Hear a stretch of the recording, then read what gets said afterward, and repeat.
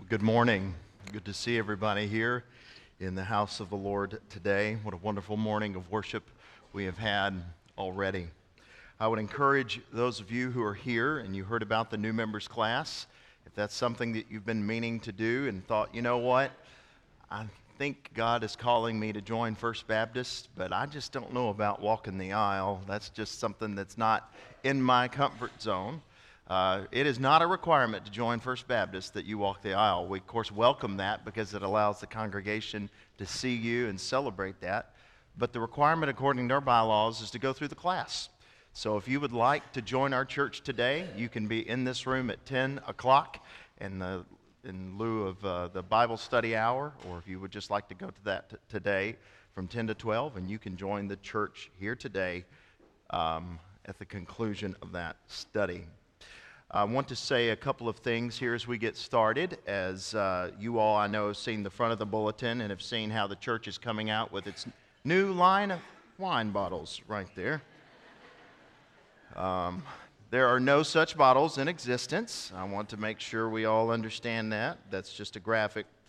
But we do begin a series today on the study of alcohol and what the Bible says about it. And I want to begin here because, first of all, I want you all to hear my heart not on the subject of alcohol. I want you to hear my heart for you as a pastor.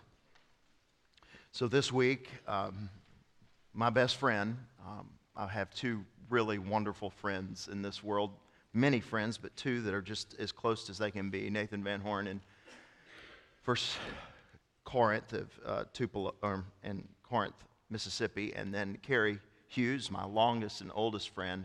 He is in Cary, Illinois, at Living Grace Church. We're all MC grads.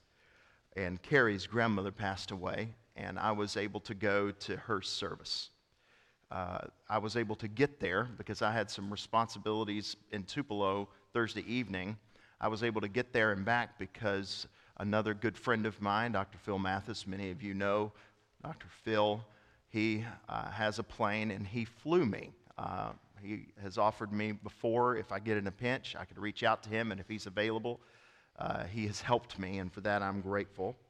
And I'd never flown privately before, and I was a little bit nervous because I'd never done that before. It was beautiful to be above the clouds and to be in the sky, and Phil makes it a magical experience when you're up there. But one of the things as we were taking off, I said, Dr. Phil, how many people will this airplane hold? He said, 6. He said, but Brother Matt, we call it 6 souls. There are 6 souls aboard. So he said, today we would report that there are 2 souls aboard. I was looking at our bulletin yesterday online, and it says last week in worship, I know I saw it here somewhere, that there were 900 people here last week. I want you to know that that's 900 souls. And souls are going to spend an eternity somewhere. Souls are what Jesus has died for. Souls live forever. Souls means that we will never be just a church that caters to one age over the other. I have the privilege of preaching Roy Logan's funeral tomorrow at 10 o'clock here at Peace. I had the privilege earlier this week of putting my hand under his head and pray with him one last time. 92 years old. I had the privilege last week of walking down the preschool aisle down here in our church and putting my hand on the head of a little baby and expressing the joy of seeing that little soul here. I just want you to know that when I talk about subjects, God forbid that I ever try to be controversial, because I take very seriously the fact that when that bulletin says that there were 900 people here last week, those are 900 souls. And those are 900 souls for whom Jesus died and to whom he loves to the uttermost. You may not find me to be the best preacher. Let me help you with that. I am not the best preacher in the world. I am not the best preacher in Tupelo. I'm not the smartest pastor out there, nor the most educated. But I determined in my heart years ago that no pastor will love their congregation more than I do. Now, listen, I'm not saying you feel it all the time. I know there may be times where you feel like I am unloving, or where you feel like I'm not there as I should be there. And I want you to know, as God is my witness, if you feel that, it is never intentional. That I don't go out of my way to not care about you. When I recall you, I bless your name. I pray for you. Every time I write you a birthday card, I pray for you because I care about you. So when I talk about a subject like alcohol, this is one that is felt very deeply. I don't think there's another subject in the church, the Baptist church today, maybe women in ministry. If you want more of that, come tonight. We're going to watch a few videos from the SBC meeting and then talk about it. But I don't think that there is another subject where passions are so high because the stakes are high. I want to ask just two questions real quick. How many of you have someone in your family or someone close to you who are able to responsibly use alcohol, not given to drunkenness, and seemingly do not have a problem with consumption? How many of you in the room? Quite a few hands. How many of you also know someone that one is never enough? How many in the room? This is why we feel this so passionately. And here's what I want you to do. I want you to make a commitment to me today to be a part of all three services. Now, I know you may not be able to be here next week, but you can watch it online or you can listen online. Because this subject is so vast on alcohol, in order for me to do it justice, it takes three. My assumption is at the end of this service, some of you will be ready to drive to the liquor store.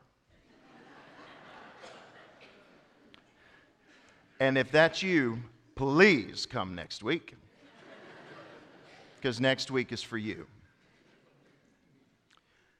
And then my assumption also at the end of this service, some of you are going to say, how dare that pastor give my loved one a green light to touch alcohol? Doesn't he know how destructive this substance is?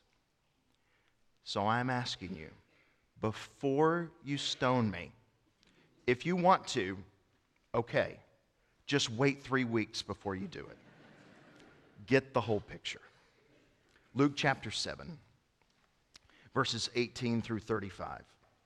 Luke chapter 7, verses 18 through 35. Today's message is a word to abstainers. Here we read at the end of happenings in the scripture. Jesus has literally just healed a centurion's servant off of his deathbed, and he has just raised a widow's son. And enter the man John the Baptist at this point, who is at this moment sitting in prison. The disciples of John reported all these things to him. What? People are being raised off their deathbed, and the dead are being literally called back from the morgue. They reported these things to him, and John, calling two his disciples to him, sent them to the Lord, saying, "Are you the one who is to come, or shall we look for another?"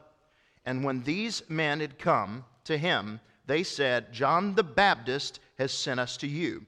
Are you the one who is to come, or shall we look for another?" In that hour he healed many people of diseases and plagues and evil spirits, and on many who were blind bestowed sight. And he answered them, "Go and tell John what you have seen and heard. The blind receive their sight, the lame walk, the lepers are cleansed, and the deaf hear, and the dead are raised up. The poor have the good news preached to them, and blessed is the one who is not offended by me." Very important verse. When John's messengers had gone, Jesus began to speak to the crowds concerning John. "What did you go out into the wilderness and see? A reed shaken by the wind. What then did you go out and see? A man dressed in soft clothing? Behold, those who are dressed in splendid clothing and live in luxury are in king's courts. What then did you go out and see? A prophet? Yes, I tell you, and more than a prophet. This is he of whom it is written, 'Behold, I send my messenger before your face, who will prepare the way before you.' I tell you, among those born of women, none is greater than John. Yet the one who is least in the kingdom of God is greater than he." When all the people heard this, the tax collectors too, they declared God just, having been baptized with the baptism of John. But the Pharisees and the lawyers rejected the purpose of God for themselves. Whew, goodness, chilling. Not having been baptized by him. To what then shall I compare the people of this generation, and what are they like? They are like children sitting in the marketplace, calling to one another, "We played the flute for you, and you did not dance. We sang a dirge, and you did not weep. For John the Baptist has come eating no bread and drinking no wine, and you say he has a demon. The Son of Man has come eating and drinking, and you say, 'Look at him, a glutton and a drunkard, a friend of tax collectors and sinners.' Yet wisdom is justified by all her children." Our main statement today is this: if we are scandalized by the Word of God, that's bad.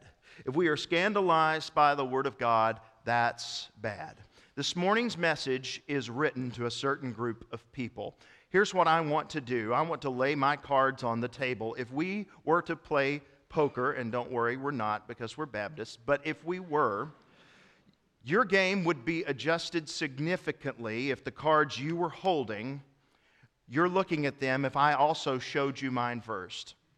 You would be able to let your guard down and know, okay, I can play this game differently because I already know what he's holding. I don't want to play tricks on you today. I want you to know what I do on the subject of alcohol. I am a lifelong, multi-generational teetotaler. That means I don't consume it. I'm not saying I've never consumed it. I've probably had less than 12 ounces my entire life. My grandfather, when I told him about that a few years ago, he said, "Well, that's 12 ounces more than me." I will not forget that. But anyway, I am a lifelong teetotaler. I have no intention to change. My wife does not consume alcohol. I don't want my children to. I hope they grow up and don't drink. I am afraid of it for many reasons, because when you look at my family tree, almost probably at a 97% rate, and that's a scientific one because I've looked, everyone in the Powell and Ledbetter tree of my family who touches it, it brings absolute misery and destruction. And because of that, I don't touch it. So I want you to know you can let your guard down because I'm not playing a trick on you. This is where I land on this subject. However, more important than my opinion, more important than my grandparents' opinion, my parents' opinion, is what the Bible says about any subject. And this is the word to abstainers today. For people like you and me, this message is for Matt Powell, one who does not like the consumption of alcohol, wishes that it wasn't around. I don't care for it. I don't want it personally. And I wish other people didn't either. However, at the same time, this message is for me because the Bible doesn't reflect my convictions. My convictions are an application of wisdom based on what the Bible says. But the Bible, as you're going to see, does not teach what I hold, which is teetotalism. So this message is for me. 2 Timothy 3:16 through 17 says, all Scripture is breathed out by God and is profitable for teaching, for reproof, for correction, and for training in righteousness, that the man of God may be complete and equipped for every good work. Principle number 1. John the Baptist was scandalized by Jesus because Jesus was not conforming to the kind of Messiah John believed he should be. Now, first of all, let's talk about John the Baptist. Okay, now, shocker that a subject, we talk about alcohol, and the character involved in the discussion has Baptist attached to his name. I will say this, if you go and ask people around town, what do Baptists believe? If you were to ask most of us, we would say, oh, it's baptized by immersion. Well, if you ask around town, down here in our cultural Christianity, what is the answer that you typically get? What do Baptists believe? Oh, Baptists don't drink. Now, we know that that's true, right? But anyway, that is the thought about us. We're not even known about what our name means. We're not even known for what we're for by many.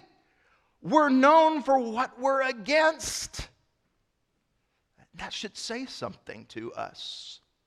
You know, there are more resolutions from the Southern Baptist Convention on alcohol than any other issue in our history.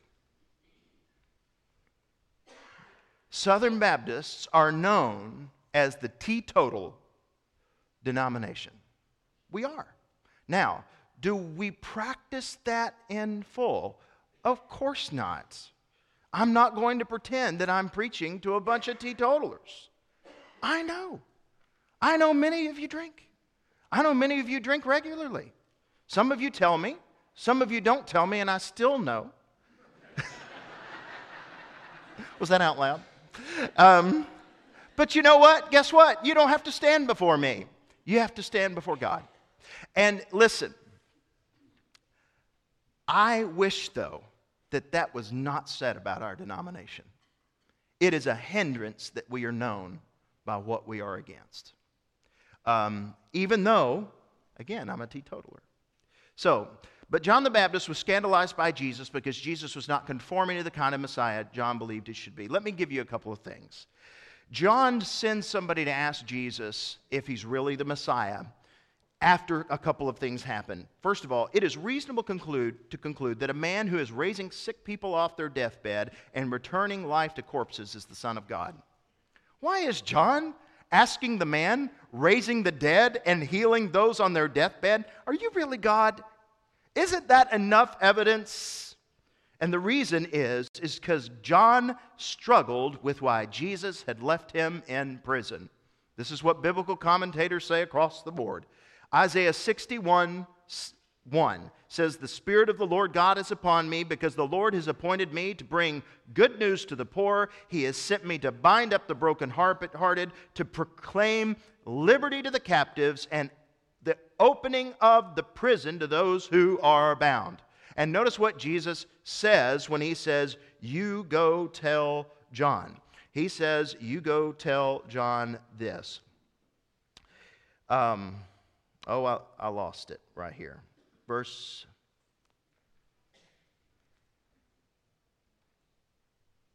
Where did I know I just read it. I just lost it. Verse 22. Thank you. And he said, go tell John, and what you have seen and heard, the blind receive their sight, the lame walk, the lepers are cleansed, and the deaf hear, the dead are raised up, and the poor have the good news preached to them. Notice what he doesn't say. And those who are in prison are getting out. What is he telling John? You ain't getting out of jail. Like John, we all have an image in our mind of what Jesus should be. If Jesus is the Son of God, he must be this way. And for John, the Messiah was supposed to set the prisoners free. And yet, John sat in jail. And Jesus said to John's disciples, you go tell John that, yes, I'm the Messiah, but just not the one that he wants me to be. And then he says this statement. Blessed is the one who is not offended by me. The original language uses a word that we get our modern word scandalize from.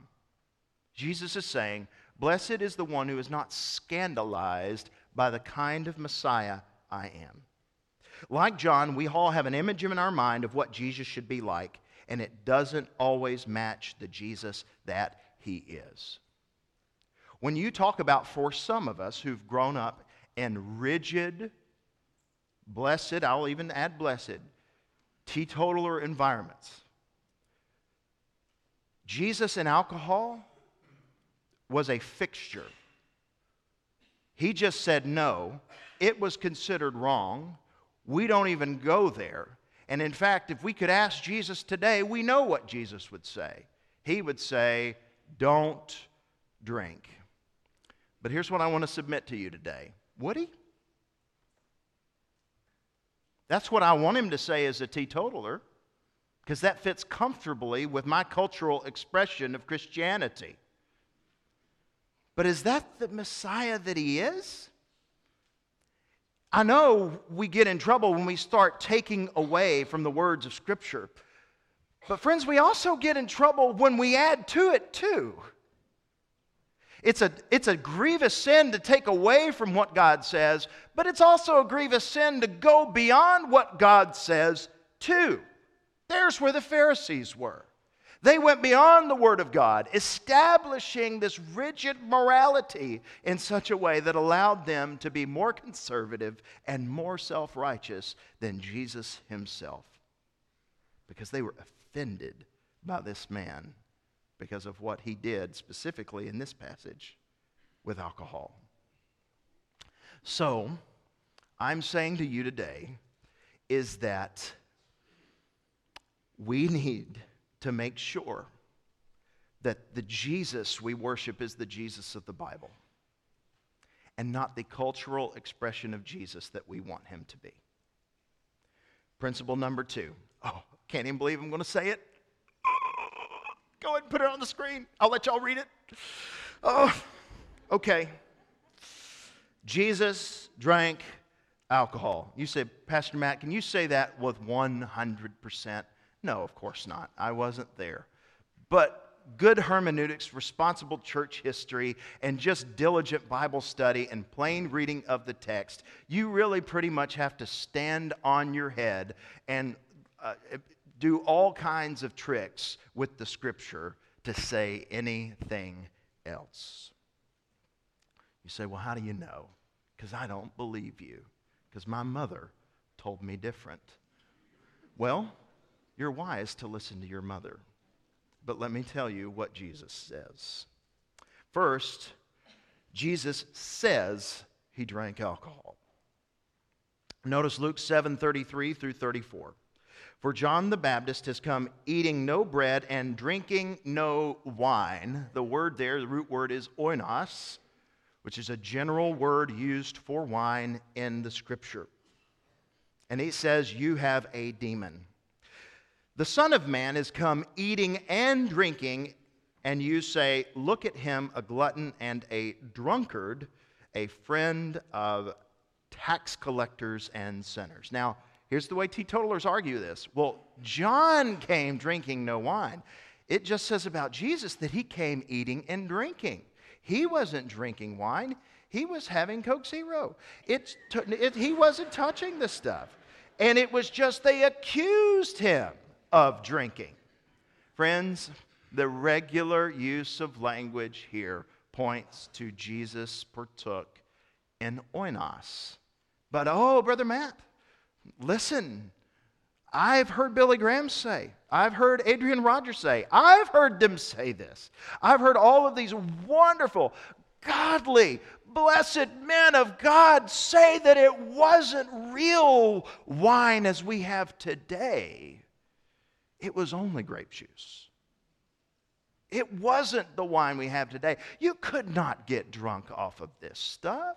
Oinos, no, they looked down on it. It was wrong. They would have never done that. Jesus would not have done that. Well, let me just, first of all, point to Ephesians 5:18, which is the exact same word. And do not get drunk with, what does it say? Wine. Which word? Oinos. Do you ever feel compelled if somebody sits down with a bottle of Welch's to say, careful?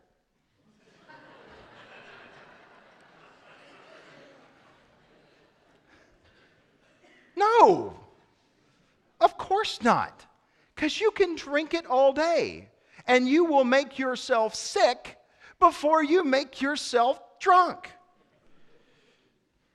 Luke chapter 1, verse 15. Here's another one. For he will be great before the Lord, and he must not drink, by the way, this is talking about not Jesus, but John the Baptist. He must not drink wine, oinos, or sakira, which is strong drink. Oh, this is the heavier stuff. Okay. And he will be filled with the Holy Spirit even from his mother's womb. So what is this strong drink? Look at the definition. It will be on the screen, I think. There we go. Sakira is an intoxicating drink of Hebrew origin. It is an intoxicant, intensely fermented liquor. And the scripture says John could not touch wine, which was alcoholic, because you can get drunk on it.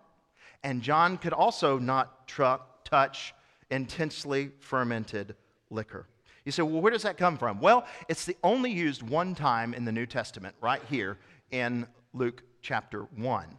However, in the Greek translation of the Old Testament, the LXX, the Septuagint, it's used over almost a dozen times. And let me give you a few of them. Let's look at Leviticus chapter 10, verses 8 through 9. It says, and the Lord spoke to Aaron, who's Aaron, the high priest, saying, drink no wine, oinos, or strong drink, sakira, or your sons with you when you go to the tent of meeting, lest you die. It shall be a statute forever throughout your generations. What is he saying to the high priest? When you go to the church, don't be drinking.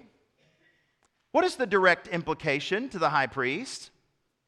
When you're not carrying out priestly duties, I have no command for you. You're like, brother, it does not say that. Oh, I know. But let's keep reading. Numbers chapter 6, verses 2 through 4. Now listen. This is a Nazirite vow. Because you say, but weren't there people that God said they weren't allowed to drink ever, and he pretty much said that to everybody of all ages, of all time? Well, no. Those are called Nazirites. And their Nazirites' vows were never lifelong. There were only 2 lifelong Nazirites in the Bible. We'll talk about them in 2 weeks.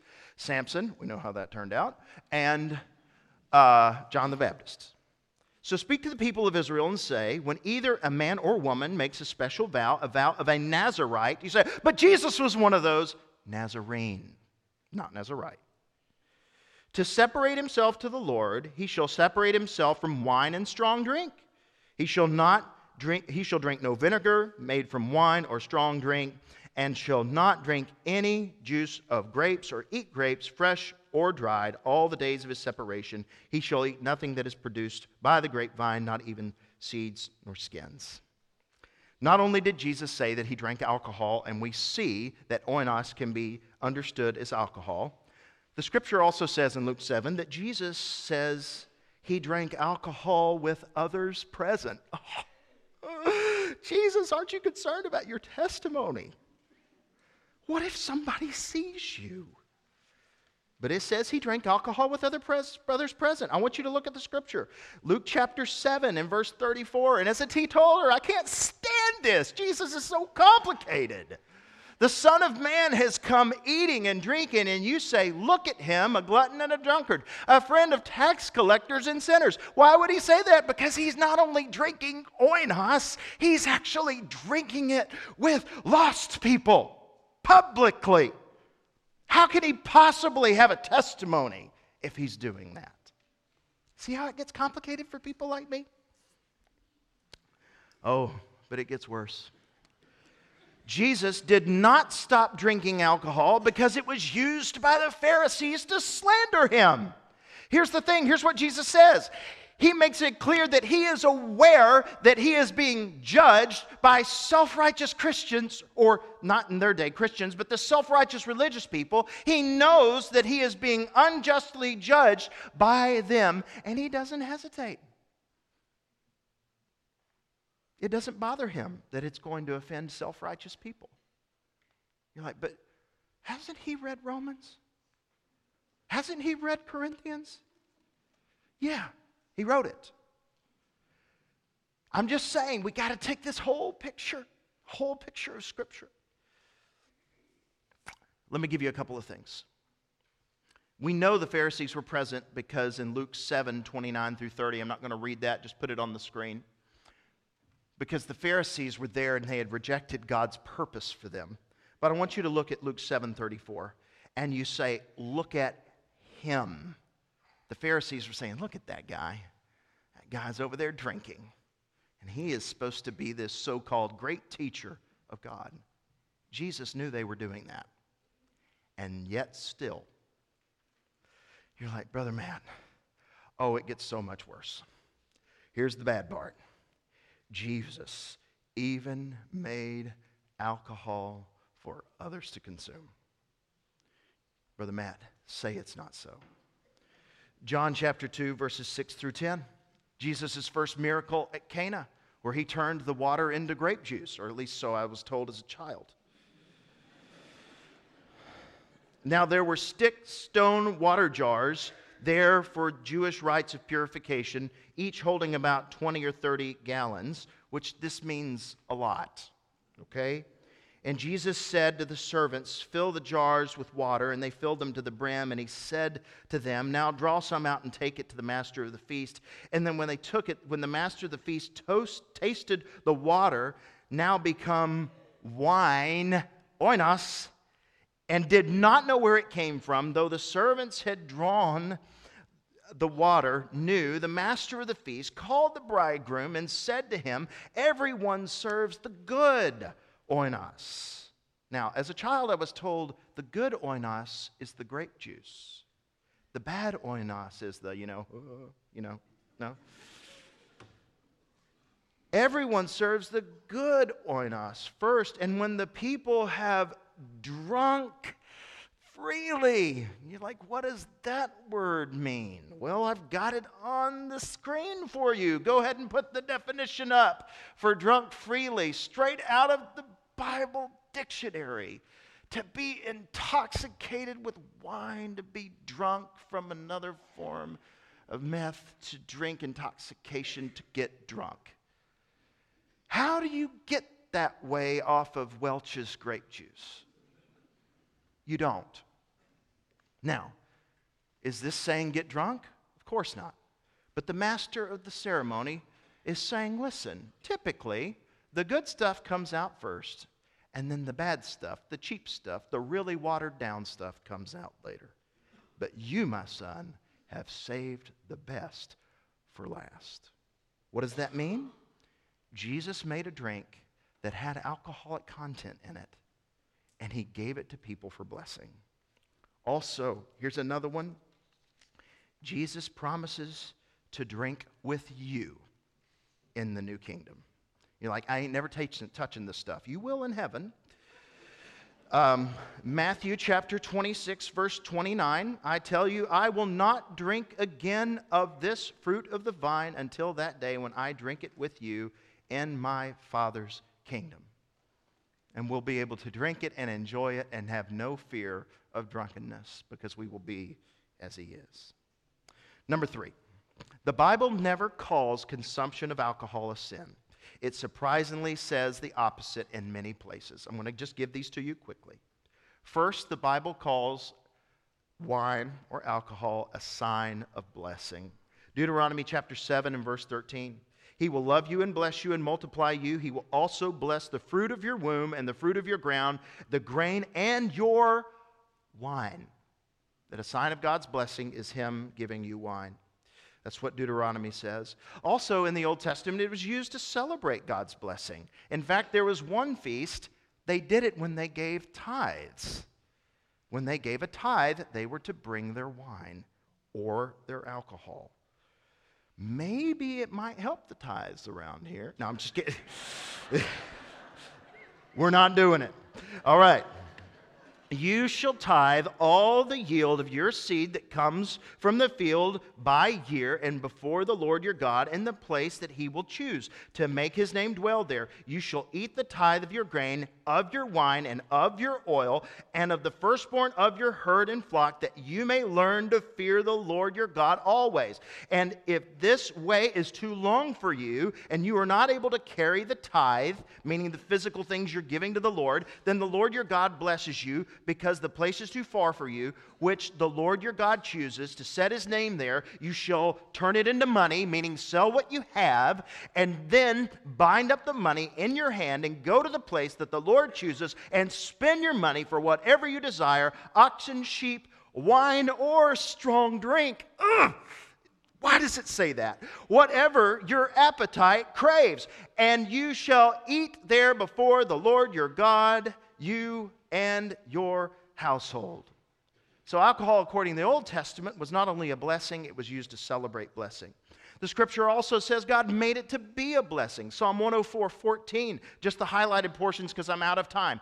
That he may bring forth food from the earth and wine to gladden the heart of man. God made it for a blessing. Look at Amos 9:14. Notice what it says.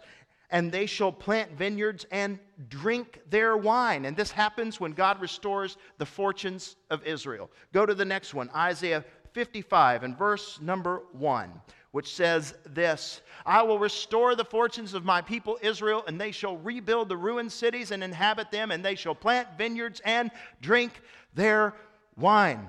If it's a sin, why in the world would God say, when I've restored you back from where I drove you because you sinned, I'm going to give you the blessing of wine? It doesn't make sense if all consumption is sinful, which comes to the final thing for today.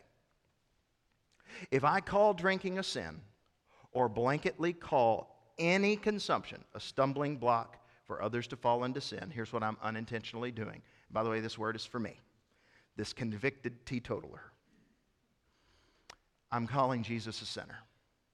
Friends, it puts you and me, Matt Powell, is in a weird place when I refuse the glass of which my Savior partook.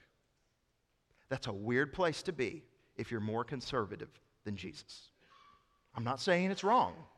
I'm just saying when you go more conservative to Jesus, you may not fear the danger of the bottle, but pride and arrogance and hypocrisy and Phariseeism is a dangerous sin. Perhaps the most dangerous in the New Testament.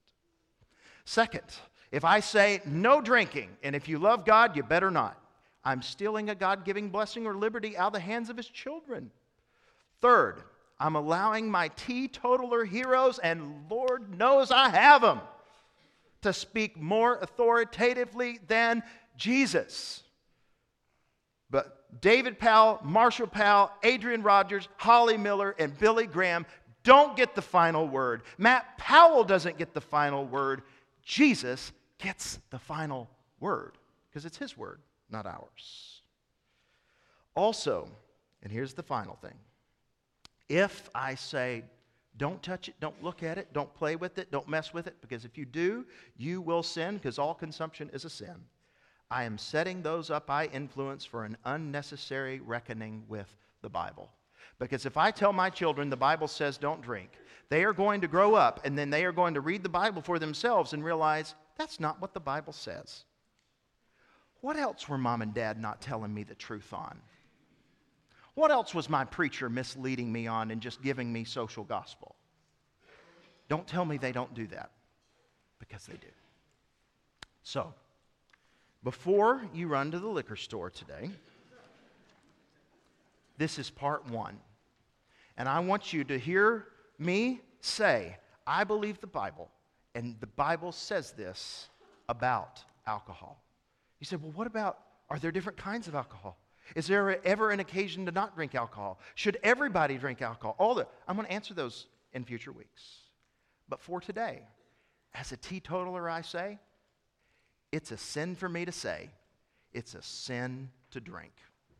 Because that's simply not what the Bible says. I hope you think about these things.